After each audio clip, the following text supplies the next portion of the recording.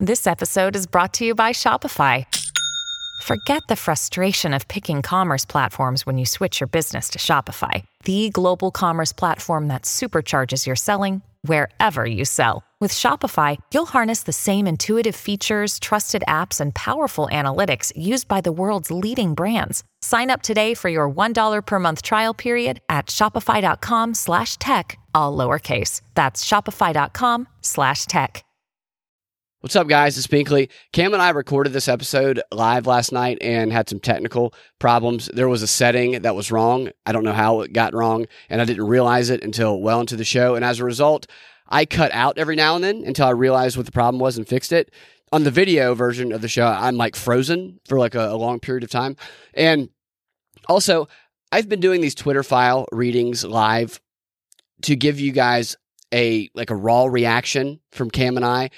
But we realized, especially in Twitter File 7, which is one that we read in the show that you're listening to last night, that these people reporting on the Twitter files, they're kind of burying the lead, to say the least. So I don't think I'm going to do the live readings anymore. And by live, I mean live reactions from me and Cam without having read them, because they're kind of ticking me off with these long threads of stuff that we already know that makes it feel like they're just trying to placate us or something. And then just when you think there's not going to be anything really revealing or interesting, they drop a couple of things in later on in the thread that actually are pretty interesting stuff. So for those of you who do want to go read the ones that I found the most interesting, I would start at number 30 of Twitter Files 7, the most recent ones. I have not read Twitter Files 8, which came out tonight, but number 30 is where it starts to get a little bit interesting. And also read the attached images, because most of the time in these Twitter files, I read the images because there's details in there that they don't say in the actual thread themselves that, to me, are the most interesting and revealing. Yeah, number 30 is where it really gets interesting in that latest batch. And just to give you a quick summary of what Twitter File 7 was that I can recall off the top of my head here, basically is that the FBI just took over complete control of Twitter. They had their guy, I think his name was Baker, running things on the inside, even though other people thought they were in charge. Whenever there was something important that came up, he was definitely handling everybody. He was everybody's handler, and they didn't even realize it. And what you also see throughout this Twitter thread is the FBI methodically just working over these Twitter employees like Yoel and those in his department, psychologically manipulating them, getting 1 foot in the door, 2 feet in the door, then all the way in the door, completely establishing their dominance over Yoel and others in there, and taking control, making the slight resistance they gave initially just paled in comparison to those FBI manipulation tactics. That's what was most interesting about it to me, that methodical those tactics they used, which I'm sure they use in many other areas that they operate in as well. And it also helped their ability to establish control by doing things like going, "Hey, Yoel, you don't have security clearance, do you? Would you like to have security clearance? I bet you would. How about I give you security clearance, and you also get to decide who at Twitter also gets to have security clearance. Would you like that? I bet you would. I can make that happen." And it helped their ability to control them by paying Yoel's group, which is a small number of those employees over there, $3.5 million to do what the FBI said. That's a nice little bribe there to get them to follow orders. So those are the takeaways, at least that I can remember off the top of my head. I'm sure there's others that Cam and I come to eventually on the show, but this is a long one, so I just wanted to give you a little summary up front. Thank you for listening. I hope the Christmas season is going well, and now you will hear the introductory music.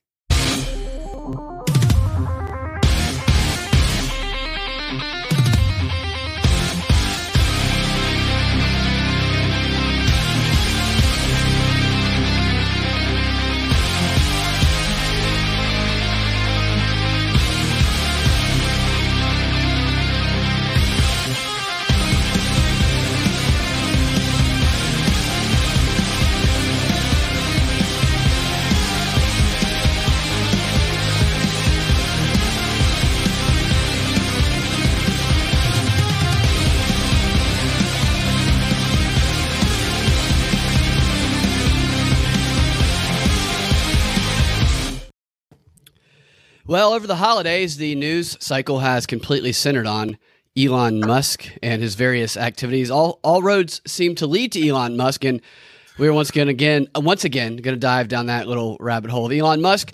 You're listening to the Propaganda Report's Drive Time News Blast. Joining me today to talk about Elon and the Twitter files is Cam Harless, host of the Mad Ones podcast. We are going to go through the Twitter files again, and we'll read them, and we can do a playful reaction. I want to hear your thoughts. Neither one of us have read any of the most recent ones that came out today. I mean, it's like a flood. They continue to come out. It's almost like, let's just release them all at one time, bury them, and then so everybody can just forget all about that, and then we can move on to things, because I honestly don't know what the broader impact of these will be, if there is really much of a broader impact at all, other than the impressions, the validation left on the minds of people like us who and you guys who knew that this stuff was going on at Twitter. What are your thoughts on that, Cam?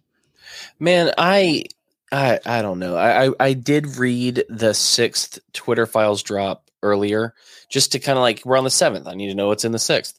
And I don't know if you read them, but apparently... I'm a little disappointed you didn't listen to my reading of them. I know how you like for me to read you to sleep sometimes at night. That's true, but that's the thing. If you read them to me as I'm going to sleep, I don't hear all of them, and so I have to read them later to catch up. Yeah, it was all about the FBI, like reporting joke tweets. Like, I mean, it was something we knew happened, but like it's Operation Mockingbird, just via social media companies, wide out in the open. It used to be a secret. Now they do it wide openly. They control all the communication channels. That's what they try to do anyway. So, yeah.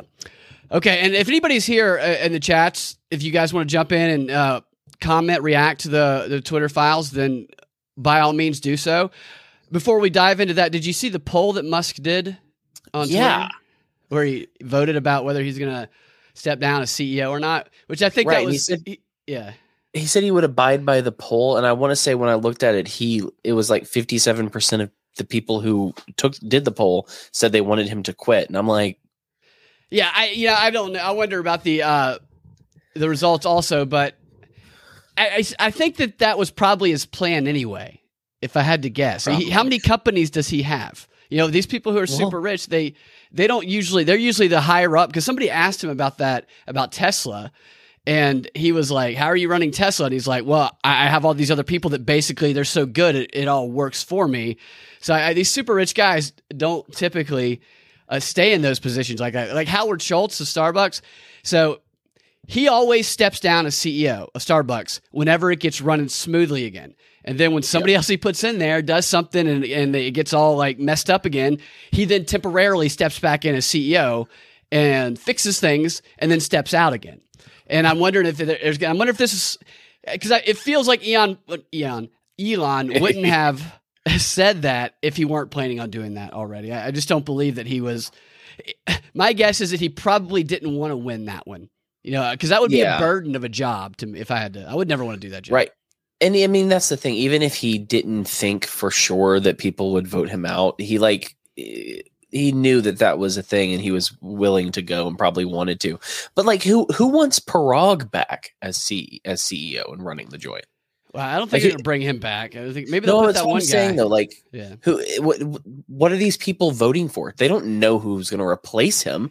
The last person was this Parag dude. Like, what do they want? I don't know what they want out of this situation. Yeah, it would be very funny if he were to do one of those polls. He maybe get 6 candidates. Maybe narrow it down. They could have a primary season. They do the whole vote of all these candidates, and the people get to choose their next CEO of Twitter, and that would be kind of fun. Now, he is definitely, I've been talking about this since the beginning. This has been more of an exercise, in my opinion, of showing the value of the platform to investors and advertisers by showing how much engagement and how they can just hook people. And they're doing it through these Twitter files, through this storytelling fashion, teasing, recapping, next time on the Twitter files. So it's like the January 6 hearings we're trying to do, except it's in written form and on Twitter, on the platform itself. And I'm sure that the engagement is up, but I don't know. We'll see where it goes. I just hope that the best thing would be hey, who wants me to quit? And then as soon as he loses, he goes, I'm going to abide by this, and I'd like you to welcome the new CEO of Twitter, Donald John Trump. Yeah, that would be a nice pick. Trump or Kanye West. Yay. Makes Yay the CEO. All right, let's go through these. And let's just, I have no idea what's coming. I don't even know who this guy is, Michael Schellenberg. I looked him up the other day. I can't, I don't understand. I know these guys are all from Substack. Don't you, is it Substack that they're on? Yeah, Substack, which is just like buying a subscription to a journalist, which I mean, like, cool, I guess. But also, why would anyone want to do that? Right. Yeah. I don't know that I've ever been on the platform. I think maybe once or twice I linked to it, but this is Michael Schellenberger. And so I remember when Michael did his first round, they were very confusing to me because he's the only one that didn't include numbers on each of the ones. So, this is the beginning, this is the end. This time he apparently got the memo a little bit after he started, and then he started numbering them at number 7. So I'm starting where I think number 1 is. And I believe that's going to be where he says, in Twitter files, recapping last week on the Twitter files, we saw the FBI relentlessly seek to exercise influence over Twitter, including over its content, its users, and its data. And then he goes on to the next one and says, in Twitter file 7, we present evidence pointing to an organized effort by representatives of the intelligence community, IC, aimed at senior executives at the news and social media companies to discredit leaked information about Hunter Biden before and after it was published. Duh. Okay. So right there at the beginning, I'm already a little bit disappointed. Did you want because this on the screen? What is it? Is it not up there? Yeah, we'll put it up there. Oh, my bad. Yeah, put it up there. All right. So there we are. Now you see it. Yeah. So I'm a little bit. We know that. And so the value of that information to me is, and maybe it will come in handy sometime, maybe over the holidays, is being able to point to it when I'm talking to a progressive friend who has never heard of it and has believed and still believes it's like Russian disinformation, being able to say, but they showed that it was actually not that, and they were colluding together, and it's on Twitter. And really, I never saw it. Did you just fall over, Cam? No, but my microphone came out of the thing. I couldn't see you on the screen because I only have one monitor today, and I was worried you had just taken a fall.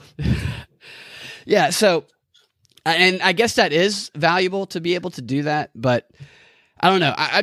You would like to see more concrete evidence. I know the Republicans are going to file a bunch of stuff when they win and when they get into power in January, but I just don't know what's going to come of all of this. Well, I guess we will find out. I will move on as Cam gathers his microphone. We go on to I guess this is number 3. The story begins in December 2019 when a Delaware computer store owner named John Paul, JP, Mac Isaac, John Paul Mac Isaac. Is that his full? He's got 4 names, or is that? John Paul Mac Isaac contacts the FBI about a laptop that Hunter Biden left with him. On December 9th, 2019, the FBI issues a subpoena for and takes the Hunter Biden laptop. Now, new piece of information for me is that guy who had the laptop, the owner of the store, has 4 names. So, you get the 3 names with a lot of the patsy situations. This guy has 4 names. So we know he's not a serial killer. No, at least. I guess. I've never seen it. John Paul Mac Isaac. John Paul Mac. That's not even. You think people call him that during his everyday? Like, hey, let's give John Paul Mac Isaac a call. See what he's doing tonight. I'm looking up this person. All right. Next, we have by August 2020, Mac Isaac. So, all right. So in that first one, he calls him John Paul Mac Isaac and then gives the JP in parentheses as though he's going to be referring to him as JP the rest of the time. And then we get up here and he just refers to him as Mac Isaac. Come on, Schellenberger. As of 2020, Mac Isaac still had not heard back from the FBI, even though he had discovered evidence of criminal activity. And so he emails Rudy Giuliani, who was under FBI surveillance at the time. And then in early October, Giuliani gives the laptop to the New York Post. So the FBI didn't care, and then they did. That's strange to me because that's almost sounds like it's either the FBI presumed that nobody would care that guy had that, or that he wouldn't go to anybody else, or that they allowed it to happen because maybe they wanted it to happen. I don't know. Old John Paul Mac Isaac. Yeah, God. JPMI.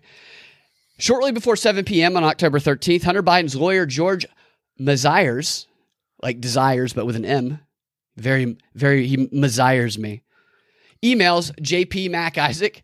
Hunter and Mazires had just learned from the New York Post that its story about the laptop would be published the next day. And then there's an internal email here, or it's a screenshot of the email. And it says, John Paul, thank you for speaking with me tonight. As I indicated, I'm a lawyer for Hunter Biden, and I appreciate you reviewing your records on this matter.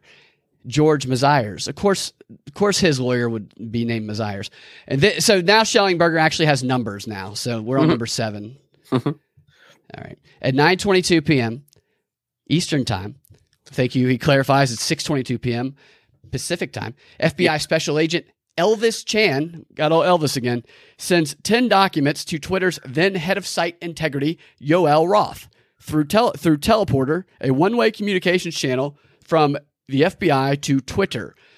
And the email says, so this guy always addresses Twitter as Twitter folks. Twitter folks, heads up, I will be sending a teleporter link for you to download 10 documents. It's not spam, ! Please confirm receipt when you get it. Thanks. Regards, Elvis Chan. So you see this on the screen there, Cam, where it has all that stuff. Elvis Chan, supervisory agent, squad, FBI, San Francisco. And then where it's redacted there's a whole block of stuff redacted. It's weird because the last batch of Twitter files, that was not redacted. And the bottom 2 lines, one of them is just him stating his pronouns. I don't know why they would block that out in this one, which, like I said in the last show, he should be ashamed of himself for not starting by stating his pronouns. They should never go last. Everybody knows they're the most important thing in any conversation. I'm a she-shim. So you're what? A she-shim? A she-shim? So keep that in mind. I'm a seesaw. Those are my she-shim. And then received and downloaded. Thank you. All right. Number 8. The way these FBI agents talk to the Twitter people, you can tell that they just. I didn't know that this. Okay, so I didn't know this story came out on my birthday, or I didn't remember that it came out on my birthday. But apparently it did. This was my birthday present in 2020. Your birthday present. You got this story, and then they banned it, just like they did one of your accounts. Dude, they kicked me off of Twitter for 24 hours the other day. Why? Because I said that, quote unquote, eat poop, but the bad word, and die is not a threat. It's a taunt from schoolyards everywhere. And really, what was the message you got saying you were suspended? Oh, that it was, I don't know if it said targeted harassment or what, but it was something along those lines. Did you target it at someone? I messaged at Elon Musk. Oh, so you were telling Elon Musk to do that. I see. Yeah. Well, so what Elon Musk is, he's a dictator, but he's just one that people they like. He puts the vote to the Twitter people, and he does react to people, but when it comes down to it, as of now, if he wants to do something, he's going to do it his way. And I like some of the stuff he's doing. Some of the stuff I'm not a big fan of, but I also think it's all some sort of weird psyop. So, but that's like everything. All right, so back to I'll show you my Brian Stelter tweet later in the show, Cam. That can be a tease. Brian Stelter liked a tweet of mine where I made fun of him the other day, and I'll show it to you later. It just shows you how human he is. I got to tell you, man. When I saw that he liked it, I kind of felt a little bit bad for a second, and then I clicked on his profile and saw all of the horrible lies he was still tweeting, and I was like, I don't feel bad at all anymore. I don't care less anymore. Number 8. The next day, October 14th, 2020, Cam's birthday, the New York Post runs its explosive story revealing the business dealings of President Joe Biden's son, Hunter. Every single fact in it was accurate, says Schellenberger. Number 9. And yet within hours, Twitter and other social media companies censor the New York Post article, preventing it from spreading and, more importantly, undermining its credibility in the minds of many Americans. Why is that? What exactly happened? Schellenberger asked. Then number 10. On December 2nd, Matt Taibbi described the debate inside Twitter over its decision to censor a wholly accurate article. Since then, we have discovered new info that points to an organized effort by the intel community to influence Twitter and other platforms. All right, so we're 10 in, and all I feel like is Schellenberger has done as basically a recap and storytelling, narrative structure here, just trying to suck us in to whatever. I mean, if he's going to get to the meat of any new stuff, I'd like to get to it. Number 11. Well, let me just. What was the whole? What was I going to say? It's a wholly accurate article. That there's no such thing. Right? Yeah, that's a weird way to put it. That everything is completely 100%. Yeah, I agree with that. That always makes me there was something else I was going to say, but I forgot what it was. Just let me know if you remember it, and we'll stop. Yeah. Number 11. Look at these guys' glasses on screen here. Isn't it great that what we once considered like disgusting child molester glasses are like the thing now? And I don't know what this thing he's wearing is either. This is an odd outfit this man has on. Is that Schellenberger? Who is that? I don't know. Let's see what maybe it'll tell us here. First, it's important to understand that Hunter Biden earned tens of millions of dollars in contracts with foreign businesses, including ones linked to China's government, for which Hunter offered no real work. Here's an overview by investigative journalist Peter Schweizer. So I'm not going to listen to all of that, but we'll see. We'll give it 30 seconds. Well, what we know is that the Biden family has benefited from commercial deals overseas to the tune of tens of millions of dollars. That's not in dispute. That's based on the so-called suspicious activity reports that the Treasury Department has released because a U.S. Senate committee asked for it. These documents show the flow of funds from Russian, Ukrainian, and Chinese sources, among others. So we know there's been a flow of funds. Yeah, that's what he said. It sounds like. We also know that the people sending that money have very close relationships with the government. So in the case of China, for example, which I believe is the most troubling of the group of foreign donors, you can actually look on the Hunter Biden laptop and find the businessmen who secured these deals for Hunter Biden. There are four gentlemen that are named. If you look at those four gentlemen, each and every one of them has close ties to the highest levels of Chinese intelligence. So, for example, one gentleman who he calls the super chairman, at the same time that Hunter Biden secures a deal with him that translates into about $20 million, that same Chinese businessman is business partners with the vice minister of state security in China. Okay, that's all great, and I will watch the rest of that later, see if there's anything there that's useful. I don't know what. I just feel like this is just a story being told to make me and others like me and like you who knew this stuff all along. And I know I keep saying this, but it feels more and more like that. If you hear dogs barking, that's because there must have been a leaf fly by in front of the door, and they are attacking it through the door, making sure no more leaves come by because they don't like that. But I just feel like it's placating us almost. You know what I mean? Yeah. I mean, I like it. I'm glad it's out there, but. Yeah, I don't know. If something comes of it, then I would. None of this is groundbreaking. All of this is stuff we knew. I know it's not. None of it. So there's always, like, at least for me, like one or two things that make me go, oh, well, that's something that's even a little bit further than I thought would happen. Although the basic concept of it is not any different. It's just, I don't know, a couple of surprising things, but not anything real groundbreaking yet, in my opinion. Now, if all of our liberal and Democrat friends were reading these things and they were getting their minds blown by it and changing their mind on it, then that would be cool. But I don't think that's going to happen. And like, I'll save some of that other stuff later because I was about to go off on a tangent on something else, but that would have completely derailed us.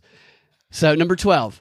And yet, during all of 2020, the FBI and other law enforcement agencies repeatedly primed Yoel Roth to dismiss reports of Hunter Biden's laptop as a Russian hack and leak operation.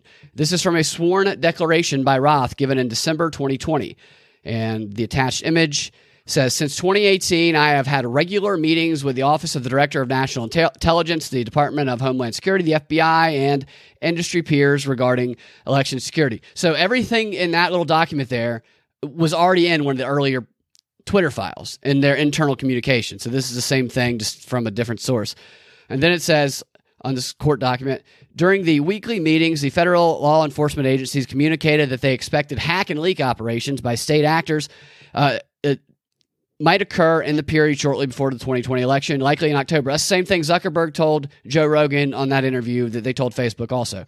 I was told in these meetings that intelligence community expected that individuals associated with political campaigns would be the subject to hacking attacks, and that materials obtained through these hacking attacks would likely be disseminated over social media platforms, including Twitter. The expectation of the hack and leak operations were discussed throughout 2020. Also learned that these meetings, that there were rumors of a hack and leak operation that would involve Hunter Biden. So, I mean, that's interesting to me, the little bit of detail, but not that. It's just that the subtle manipulation tactic the FBI was using on him. So we talk about people who are in on it, and then we talk about people who are true believers because they've been primed and worked kind of like that. And I think they probably targeted people like Yoel because of his personality type, that they thought might be an easy person to be able to lead the charge on some of this. And that's just that they're, if the FBI is ever reaching out to you, I think, and especially that you're talking to the FBI, and they're clearly priming you for something, then right. For me, that would raise my suspicions about what they were doing. But I guess it did not. I guess it just kind of sucked them in to their propaganda net there. And exactly as I was just mentioning a moment ago. So now I'm just predicting what these Twitter files are going to be. Number 13, they did the same thing to Facebook, according to Mark Zuckerberg. The FBI basically came out and told us, hey, you should be on high alert.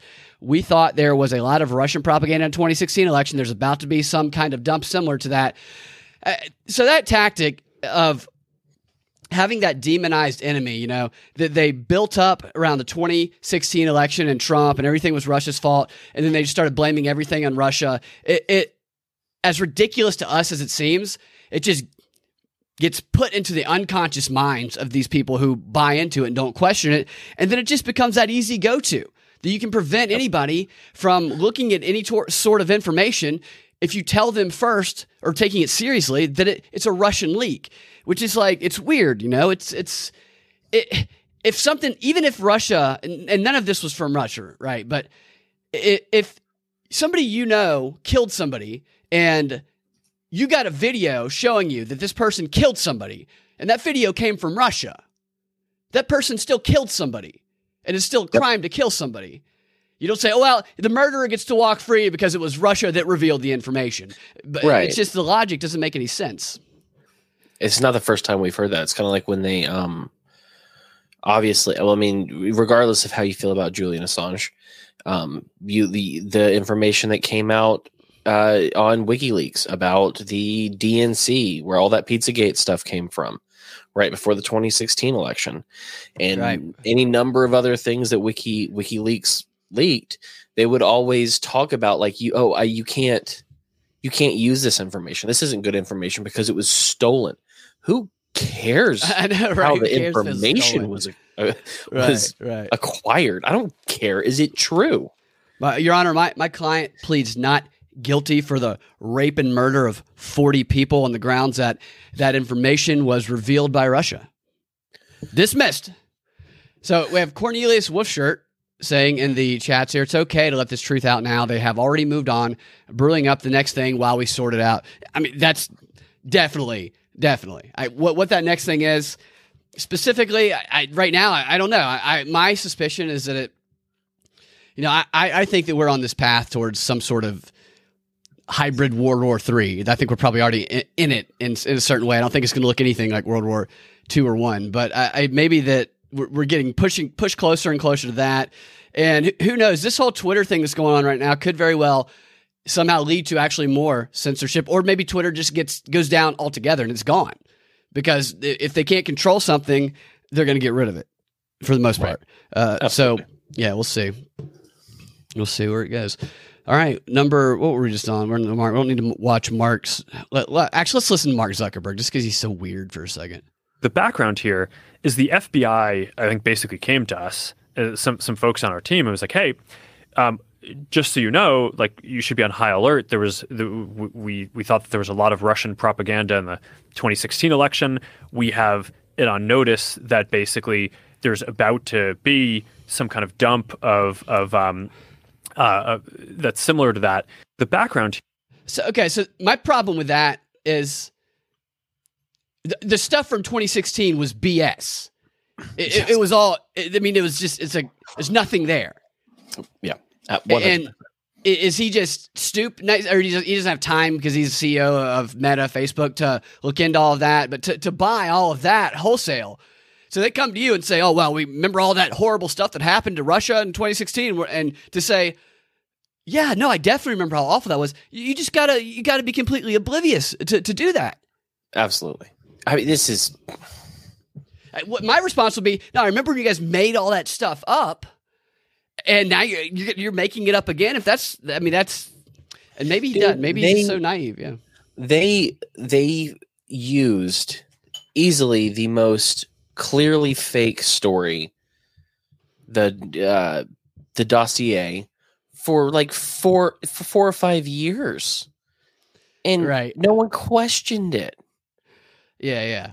No, totally. Right. And people still believe it. People still believe it was like this big and that Trump is a Russian agent and everything. A couple of comments here. We have Zach who says, "Yo, I missed you guys. Been dialing back my news intake." And, if anyone dials back their news intake, I've said on the show before, I'm like, look, this is how I make a living, but sometimes it's good to take a break from the news and just go get outside and get away from it. So I totally support cleansing your mind of that. And hopefully we can make it entertaining and lighthearted enough to where it's other reasons other than just the news to come to it. So when I read the Rockfin comments, I can see that the video stream is like a little bit behind our stream. So every time I look over at the Rockfin comments, I can see myself just waving my arms around like just a monkey when I get all jacked up and passionate about it on my end, so I don't have to see that. No, yeah. Well, no, one of my friends, actually, my buddy Josh, who does the impersonations, did the Trump the other day. He has impersonations of everybody, and of all of our friends, and he'll do them, and just every now and then I'll go, "Hey, you know that I know you also have an impersonation.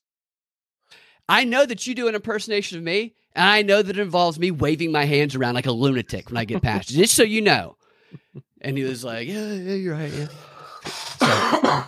So, all right, let's continue on with the stuff that we, for the most part, knew. Were the FBI warnings of a Russian hack and leak operation relating to Hunter Biden based on any new intel? No, they weren't. Through our investigations, we did not see any similar competing intrusions to what happened in 2016, admitted FBI agent Elvis Chan. Well, what happened in 2016? That name. How does he have that name? I don't know. I know that Elon at one point tweeted Elvis is in the building when he linked to Matt Taibbi's thing, which on the surface maybe you're saying, oh, Matt Taibbi is Elvis, or maybe he's referring to Elvis being featured in the Twitter 6 files and Twitter 7 files. And Elvis Chan says in this deposition, it looks like, Mr. Sir, S-U-R, objection. Insofar as the answer calls for law enforcement privilege information. What is this? Did he say what this was, this document here? He just puts a legally document, and like, what is this freaking document we're looking at? I don't know what this is. It's clearly some sort of, it's made to look like a legal document, because you have to do these legal documents in this way. If you do even one thing wrong with them, they'll get thrown out. That's why in law school, if you messed up the format of your legal brief that you presented, and like anything, one little thing, it can have nothing to do with the content, you fail. Yeah. It was very stressful, because that was the part I was not good at, is the formatting of the freaking computer. And all right, so I don't know. It's this guy. Were hack and dump operations discussed at these meetings, or hack and leak operation? So there's a difference? And he says, yes, they were. What's a hack and dump versus a hack and leak? This is weird. It's gross. Tell me what was discussed about them at these meetings. Answer. The content of the hack and dump is what was the FBI and the CISA doing to prevent the hack and dump operations. CISA is that cybersecurity infrastructure agency. And then they say, so the FBI, so from the FBI side, I think I already relayed to you that we had the Protective Voices Initiative. What does that mean? I can't remember the specifics, but CISA is also discussed its cybersecurity awareness efforts, as well as grants efforts with the state, country, and local level election officials. So they're going to be trying to control the elections is what that's about. Did anyone at these meetings talk to industry participants to expect a Russian hack and dump operation or hack and leak operation? Could you just define these two words? Here's what this is like a sick joke. They got me reading hack. There's a difference in hack and dump and hack and leak operations. I would assume that hack and dump would be a lot like what WikiLeaks is, where they get all the information, put the information out there, people can search for it. Whereas leak would be like you give it to slowly piss it all over you. Right, you give it to Schellenberger and Tybee and Barry Weiss, and you let them leak it slowly. I think that's probably what we're talking about. I think you're probably right there. It's very good, astute observation there. And let's see if there's anything in any of this. I'm not going to read all of this. This looks like a deposition that Elvis Chan did with somebody, and that seems to be what it is. I don't know where or when this happened, but if you want, there's 175 pages of that deposition, so there's a lot more than just that portion of it.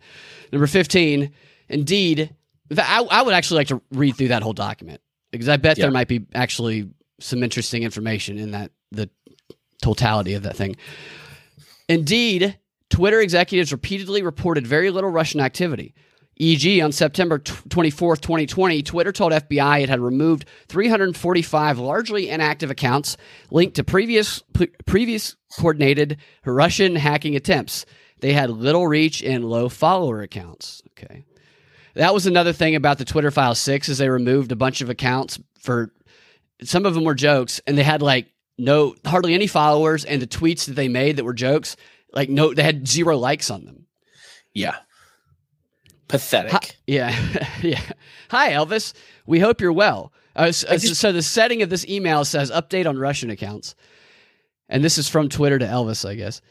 We want you to know about actions we plan to publicly announce in the next hour. Are you aware we are working with you and Facebook to permanently suspend accounts we can reliably attribute to Russia? Thank you for your ongoing cooperation and information sharing. I guess this is from... I don't know who this is from. Lost audio.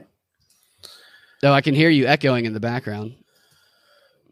We are removing 2 distinct networks of accounts which we can reliably attribute to state-linked entities in Russia. Our investigations are ongoing. The first network, totaling 345, were largely inactive and linked to previously coordinated hacking attempts from Russia. Most of the content shared by these accounts expressed views designed to advance Russian geopolitical interests. The second network, which was 10 accounts, purported to be associated with a website called United World International, which publishes a range of content about global and U.S. political issues, and links to the World United will be blocked on Twitter.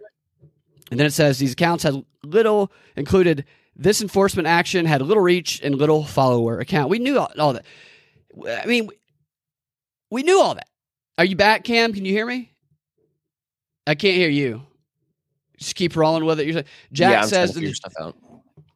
Much better audio here than on.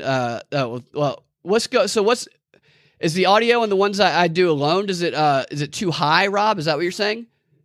Let me know in the chat if there's something that because I put the audio sometimes. I put it through a program that's supposed to help make it sound better.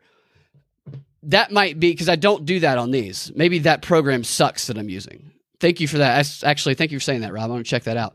Jack says the problem is all these points are mute by the time they... Yeah, exactly. If an FBI agent in 2022 can say what happened in 2016 when nothing happened, then they're literally writing false history in real time. I mean, yeah, I think that this is just...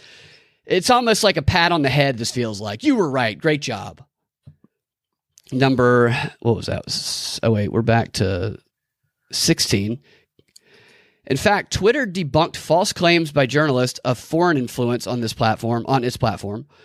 And it says, we haven't seen any evidence to support that claim. And this is by NBC account, I guess, foreign-controlled bot. We haven't seen any evidence to support that claim by foreign-controlled bots. Our review thus far shows a small-scale domestic troll effort. And then there's a couple of linked images. Part article. All right, and there's another one showing... Oh, of course, look at this linked image here. White nationalist group posing as Antifa called for violence on Twitter. Of course they're going to throw that in there. Cam, are you with us? I don't know. Can you hear me?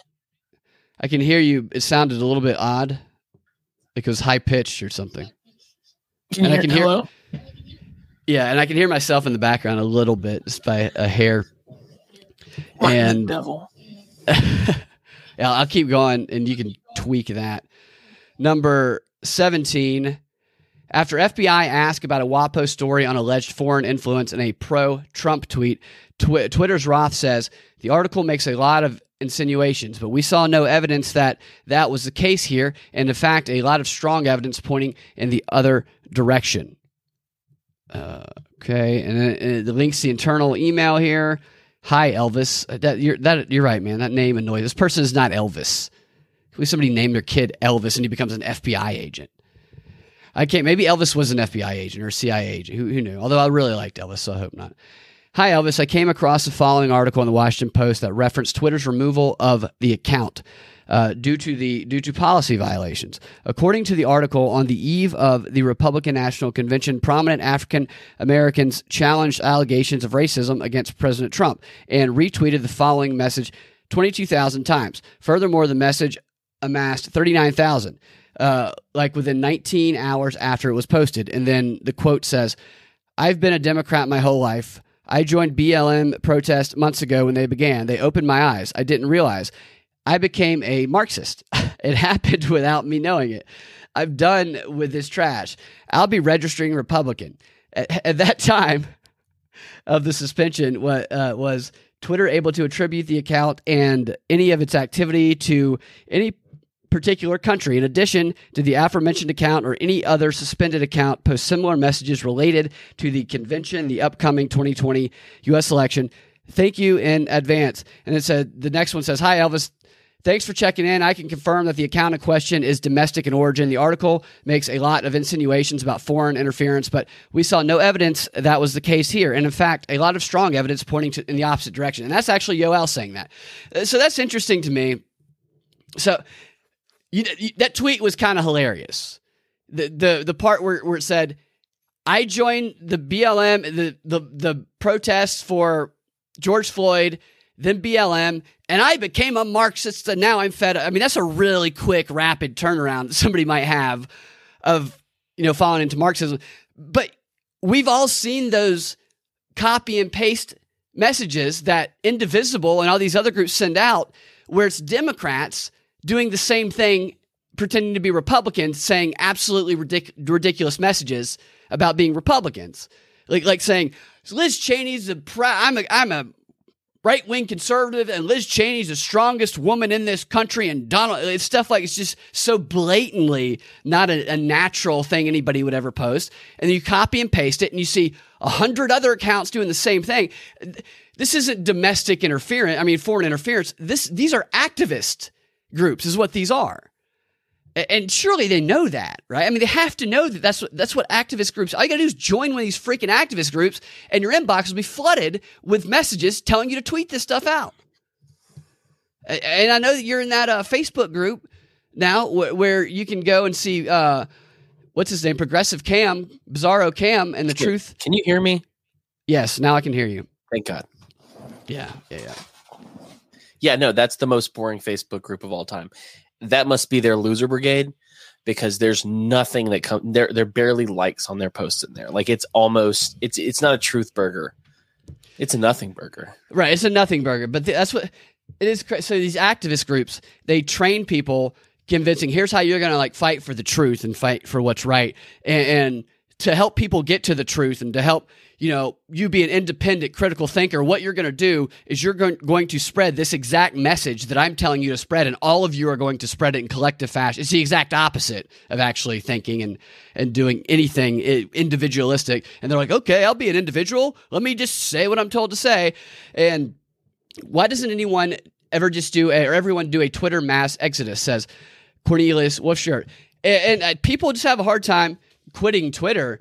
Even the celebrities who have tried to direct people to just websites nobody's ever heard of, Mastodon. Well, Mastodon's not a bad one. There's the Tumblr. They've been directing them to, like they're really going to gather a large following of their on Tumblr. People, I think there's probably a lot of porn everywhere on Tumblr, if I had to guess. the news, because journalists use it, Twitter, so heavily, there's a lot of breaking news that you can find on Twitter faster than any news publication that puts it out. And that's why a lot of the journalists stay on Twitter, is because of that rapid propaganda delivery that can be put directly into our minds. Is we need our propaganda and we need it quickly. It's probably why people stick around Twitter. And you can just fight. Like, people love to fight with each other, and it is a great divide and conquer network. That's for sure. I just like to make jokes on it. And a lot of people like to make jokes, but you can't make jokes, Cam, because jokes they're disinformation, and they're building Google bots to try and sense sarcasm. So you can't even, at least in a future where they control, you wouldn't be able to do that, which is going to be weird. The news and late night shows already sound the same anyway, and neither are funny. Actually, the news is probably funnier if you look at it as a joke. Number 18. It's not the first time that Twitter's Roth has pushed back against the FBI. Oh, so Roth, who was the bad guy early on in the Twitter files, emerging as a better guy. Ooh. In these. And January, this is the guy who had all the accusations about the weird sex stuff, and I don't even want to get into that, but he you know what he seems like to me? He seems like somebody who's compromised, who the FBI and CIA could easily control. It kind of seems like that to me. In January 2020, Roth resisted FBI efforts to get Twitter to share data outside of the normal search warrant process. And then they got a couple of attached emails here. And hi, redacted name. My colleagues at the Fort had a query for you. I've provided it to you below. A few years ago, Twitter said they would no longer provide their data feed to members of the IC, intelligence community. My colleagues wanted to know if that policy has changed or if you would be willing to change it. My colleagues are currently contracting with a vendor for an analytic tool for open source intelligence. Open Twitter data feed.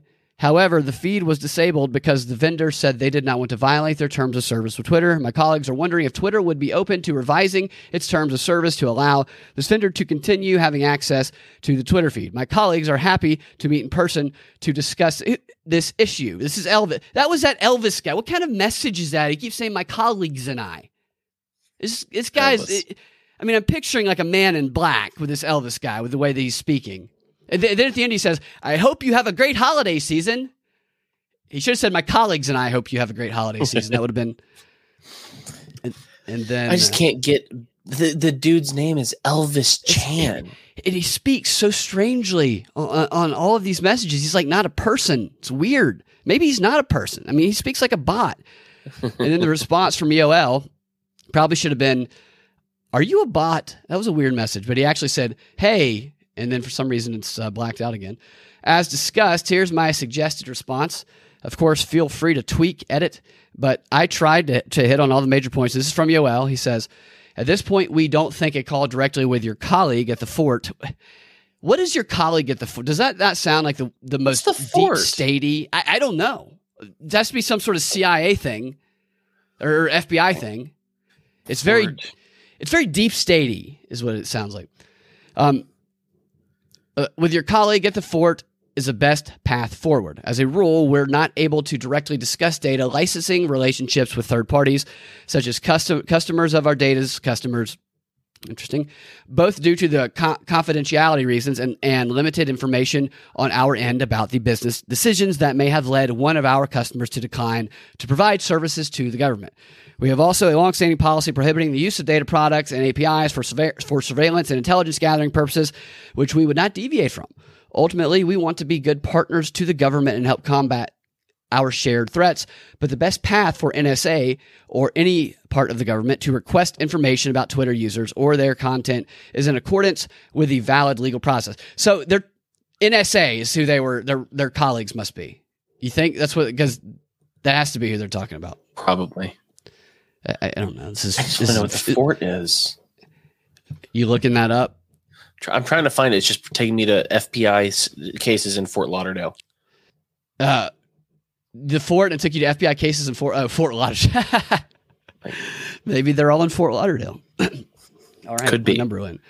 We are on number 19. So wait, how did he push back? He just said that it was that was trying to explain that they really don't want to share all that data. Oh, well, it's against their policy to share all that data. Nice. And then number 19, pressure had been growing. We have seen a sustained, if uncoordinated, effort by the intelligence community to push us to share more info and change our API policies. They are probing and pushing everyone they can, including by whispering to congressional staff. So the reason I'll read these screen images that they put in there, because I know sometimes it's confusing depending on which one of these guys on Twitter is doing this. Sometimes they'll put an image and then the next 3 tweets will be breaking that image down. Other times they'll put an image and then they won't actually tell you what's in the image they put. It'll just be kind of a brief summary. And then when you read the image, that's where I've actually found the stuff that was interesting to me. A lot of it is just technical talk and nonsense, but I've found the stuff that has made me kind of raise an eyebrow the most in those. So if you're wondering why I was going into the minutia of that, that's why. And here is this particular email to Yoel from, it looks like, Carlos Monet, I guess. I definitely agree with the caution here. We have seen this sustained attack, as part I just read. They are probing and pushing everywhere they can, including by whispering to congressional staff. We should stay connected and keep a solid front against these efforts. My sense from the exchange below is that Elvis is sending a message. He was asked to, but that he doesn't feel ownership of it, and a polite discussion will suffice to answer the mailer. So I guess he's referring to him talking about his colleagues. So Elvis was saying, these are my colleagues, which I'm assuming is the NSA, who are pressuring us to pressure you. And I'm just speculating here. And then he goes on to say that, do we know which commercial provider is being referenced here by clues offered? Do we feel like there's an additional guidance we can give to the companies that could help clarify our rules to minimize their efforts to point back at our API rules when they feel pressure from governments? So it seems that DataMiner has gotten the message clearly, but we keep getting additional queries from elsewhere. So it seems like they're trying to protect their corporate partners the most here. So it's like they're CYA. Yeah, do I? CYA. CYA. What's that? Cover your ass. Yes, of course. Ass. Cover your ass. Cornelius Wolfshirt says we should assume all our deepfakes until proven flesh. I think it's pretty good policy. We're going to come to a future where we're going to experience a deepfake long before we ever know it was a deepfake. Because the way that they're going to test deepfakes, I'm sure I've talked about this before, is the whole purpose of a deepfake is to trick people into thinking it's real, and you need a live audience. I talked about the South Korean president, the president's race, where they literally elected a deepfake. They've tried this in other instances. They're not going to test it in a lab and one day come out and say, we have perfected a new deepfake and you can't tell, and then show it to us, because that would prime us to see a deepfake. So they will put one out there probably for like a few years, and then years later, they'll say, oh yeah, we fooled you with a deepfake president for like 8 years. That's kind of how I think it's going to play out. Well, that's what's funny is like most things, like technological things that are, grown like that and made better are always first like beta tested in the porn world for some reason. Oh, wow. So like the deep fakes really did a lot of work on deep fakes in that world. Yeah. And there's plenty of lawsuits. Taylor Swift's like, hey, I didn't make that. That's not me. Right. And that's kind of messed up. That's right. But that's where the testing will be. I guarantee it. Right. So Zach says, did you cover in depth the Maker DAO swimmer? I did. I'm not sure what that is. Are you familiar with that, Cam? Maker what? It says Maker DAO swimmer. I'm not sure what that is. Yeah. No, I don't think I did. But I am interested in what it is, though. All right, where were we at? We're going to number 20 now.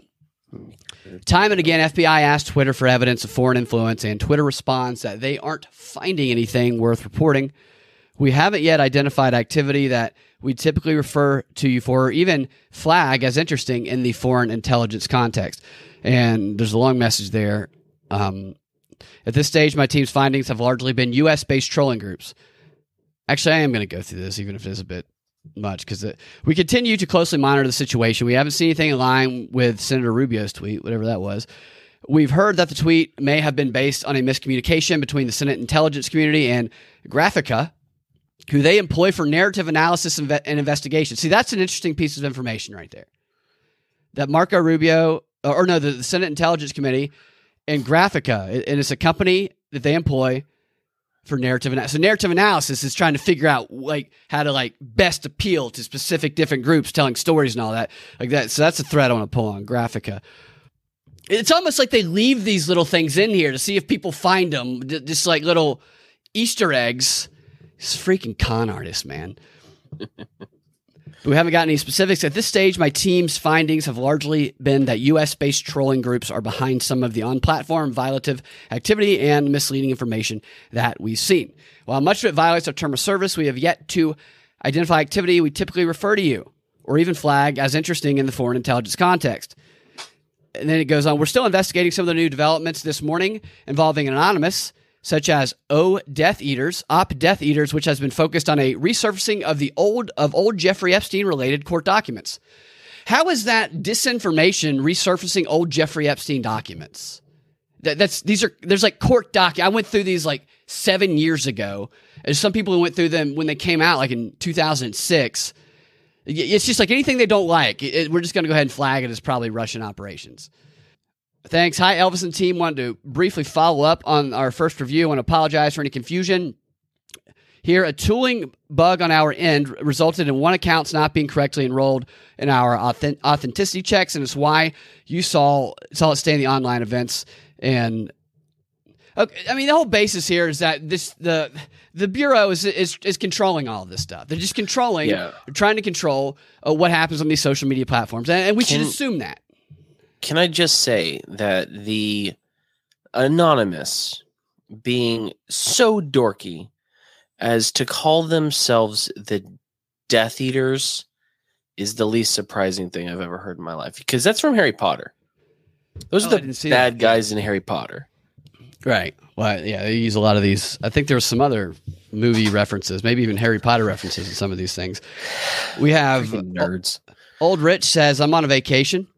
Trying to figure out this Rockfin deal. It's very interesting. Are you on the app, Old Rich? Is that what you're trying to figure out? I know they've had that in the past. They've had some issues with their app. I don't know. I haven't used the app much, so I'm not quite sure because I usually use it through the website. But we'll move on to number 21.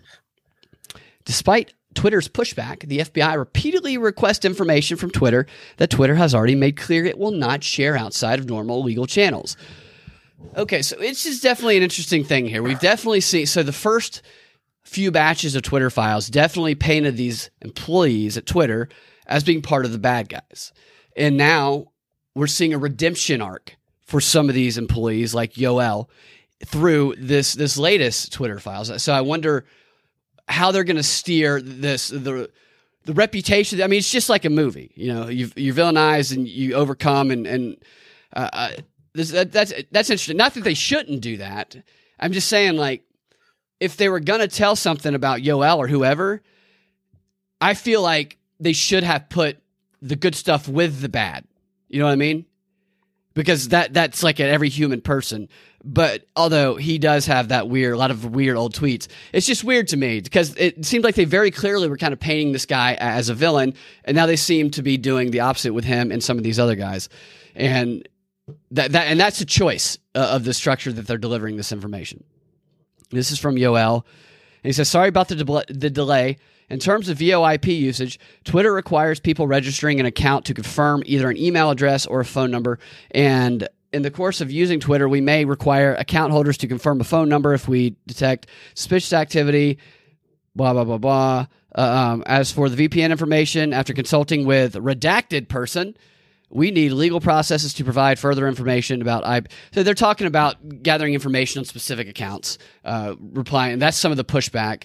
He's just stating the policies to the FBI. My guess is that some of these interactions they're having with the FBI, well, that was July 13th, 2020. So these are probably some of the first interactions that they had with the FBI.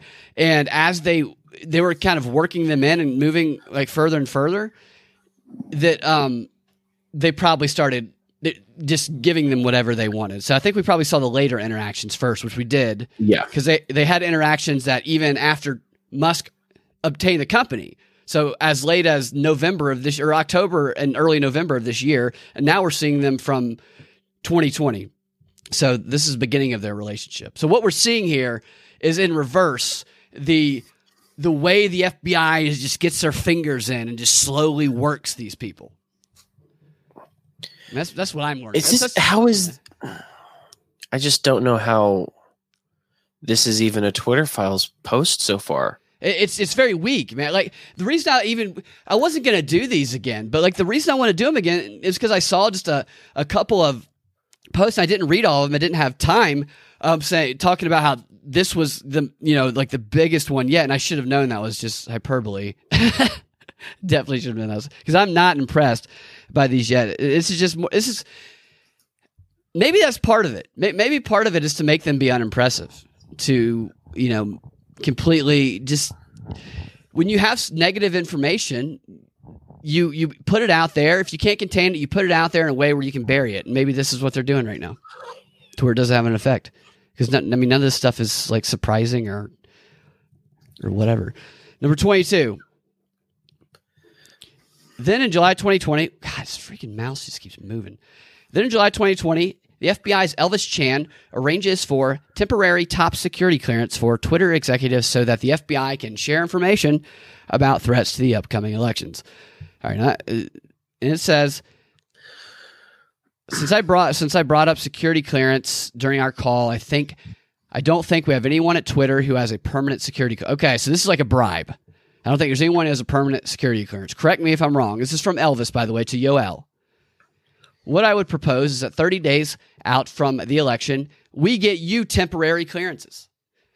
So in the previous show on this, I was like, I have a feeling they were making some carrot and stick promises to Yoel. It feels to me like they were talking him up, making him feel like he was a good guy, maybe flying him out, giving him something. And I think that's where this starts right here. And it says, you get to pick who they would be. Let me know what you think. That is a very, to me, blatant manipulation tactic by the FBI. Because if you read there's a bunch of different ways. I think one of them is mice, that the CIA, the FBI, they have these strategies for compromising people or for gaining control over them. And this is one of them. Is find somebody who looks like they might be a little bit enticed by the thought of having power that they can kind of show off. And here he is saying, you know what?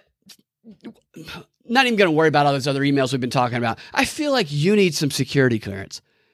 And we're going to give it to, you're going to be in charge. You're going to get it. And we're going to let you choose who of your friends gets to have security clearance. Would you like that power? Maybe he would.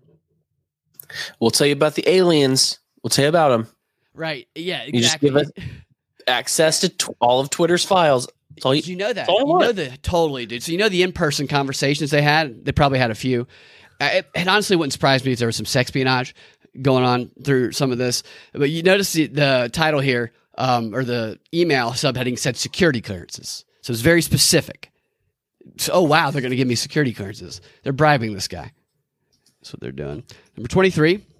On October 11th, 2020, the FBI's Chan shares information with Twitter's Roth relating to the Russian hacking organization, APT28, through the FBI's secure one-way communication channel on Teleporter. So that was on the 11th. Apartment 28? I guess so. Yeah, I guess that is Apartment 28. Yeah. So I want to see the Teleporter documents. Russian hacking organization? I guess so. Maybe are they local? Why would they call themselves I'm sure that's not the word in Russian. I don't know. I guess these groups have weird names sometimes, or maybe they made it up. Maybe the FBI made it up. Documents wrote on here. So now the implication that they're making, that Schellenberger's making, and is that the previous one, well, Yoel Roth was pushing back, and then in July they offered them security clearance and more power, and then in August he started giving them what they wanted.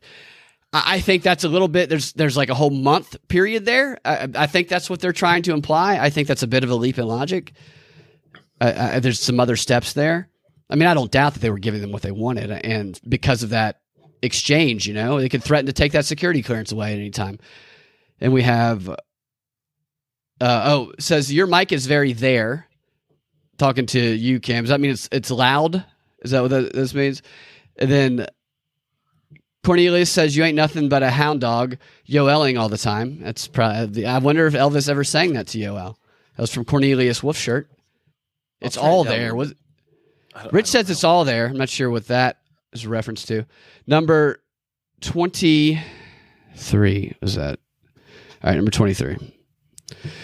Recently, Yoel Roth told Kara Swisher that he'd be primed to think about Russian hacking group at Apartment 28 before news of the Hunter Biden laptop came out. When it did, Roth said, it set off everyone on my finely tuned Apartment 28 hack and leap campaign alarm bells. Just what a weird thing to say. We can listen. I'm sure you guys have probably heard this clip, but we can play. Have you heard this, Cam? This is him speaking at the Aspen Institute, I believe. We learn about DC leaks, and we learn about the intersection between APT-28, a unit of Russian military intelligence, a hacking group. And so the morning of the Hunter Biden story in the New York Post happens, and it was weird, right? We didn't know what to believe. We didn't know what was true. There was smoke. And ultimately for me, it didn't reach a place where I was comfortable removing this content from Twitter. But it set off every single one of my finely tuned APT-28 hack and leak campaign alarm bells. So it looked possibly problematic. Everything about it looked like a hack and leak. We learn about DC leaks, and we learn about the intersection between APT-28. So I think our mics are a bit hot, Cam, from what I'm getting. I turned mine down a little bit. Is that neat? Yeah, I turned mine down a little bit better. Is that better? Yeah. Why are they saying there's no way that? Wait. Okay, so I looked up APT-28, which I would read as Apartment 28, which is also called Fancy Bear, apparently. But it was called APT-28 by Mandiant, which is an American cybersecurity firm and a subsidiary of Google. It rose to prominence in February 2013 when it released a report directly implicating China in cyber espionage. So so that's what this company, they call them APT-28, which I don't know. That stands for Apartment 28. Why are they saying APT? Like, I mean, I understand reading it straight. Like, if you don't, but like that looks like, am I crazy?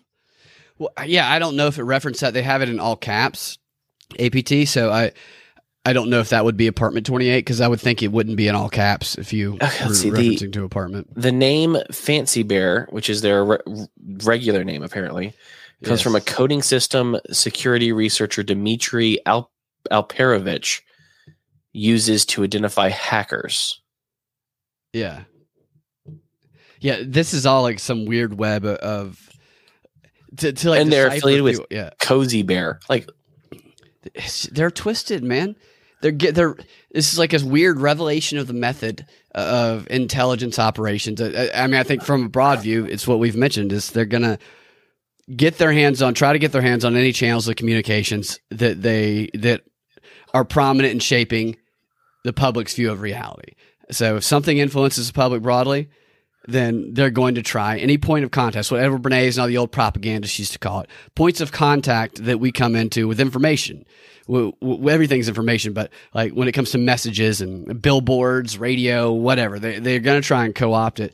That's why that's why I tell people like gaming right now. And probably I'm like, look, you better be careful what you say in gaming because they're full of feds. They're full of feds in there.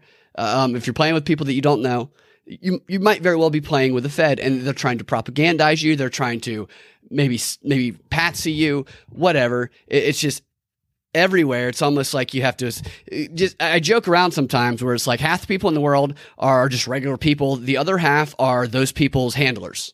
You know, it's just like everybody has a handler, and you just have to just keep your eyes open about what your handler may or may not be doing. I'm exaggerating, sort of, not too much, but exaggerating a little bit, I think. And thank you, Zach. I appreciate that. Zach says, he says, USDC maker DOA are behind DIA, one of the original devs crypto billionaires living in Puerto Rico or somewhere similar, has started tweeting that his girlfriend was a spy and the CIA and Mossad had some trafficking OP and planned to screw him. Wow. He then drowned fully clothed. He drowned wearing all his clothes hours after leaving a video that they were coming for him or something. Wow, that's crazy. Yeah, no, I will look into that. Okay, so the APT stands for Advanced Persistent Threat. So it is APT 28. But it is, yeah. They have a lot of weird names on this thing. Half the stuff on their internal emails I can't even read because they're just weird acronyms and corporate speak that I've never heard of before. All right, so what we're going to do, we're just going to go ahead and go into the DNB XR, and we're going to continue doing this. And if you want to get access to that, you go to patreon.com, propagandafight.com for the website. And what you'll get is you get this show ad-free, and you'll get the DNB XR combined together in an RSS feed. You can put in your own podcast player. It's a private RSS feed. You can pop it into any podcast player. And I have recorded most of the stuff I was going to talk about. And I know I promised this last week, but circumstances made me unable to be able to get it done. The stuff that I was going to talk about when it comes to the Idaho 4 murders, I have most of that done, and that will be what tomorrow's show is after I get done editing that stuff tonight. It's an interesting story, and I'm not going to be focused on speculating who did it. I'm not doing that. What I'm going to be focused on... It was me. Well, I wouldn't say that right now, Cam. You're liable to show up on some con artist web stream, YouTube, because that's what I'm going to focus on. I'm going to focus on how these YouTubers... so there's a lot of people doing investigations, kind of like web sleuth investigations into this crime, kind of like Gabby Petito. And most of them are doing, like, they seemed well-intentioned. I've watched so much stuff about this. I've followed it really closely. Most of them seem well-intentioned and are doing a pretty good job and have even helped uncover information. But a very small percentage of them, two in particular come to mind that I'm going to be focused on, are straight-up con artists. They lie to con their viewers, their YouTube viewers, to build up their channels and to make tons of money because they've been able to game the algorithm, and YouTube is featuring them, or they were featuring them at the top of the list, and they're blatantly lying to people, and it's like literally affecting the investigation. So I'm going to focus on that type of how those idiots, those con artists, could broadly affect free speech in the future, and I think that this case is going to be a major part of this. So that's what's going to be the show tomorrow. And so thank you guys for listening. Thank you, Cam. And we're going to continue the conversation in the DNB XR. We will talk to you tomorrow or in the DNB XR. Have a fantastic rest of your day.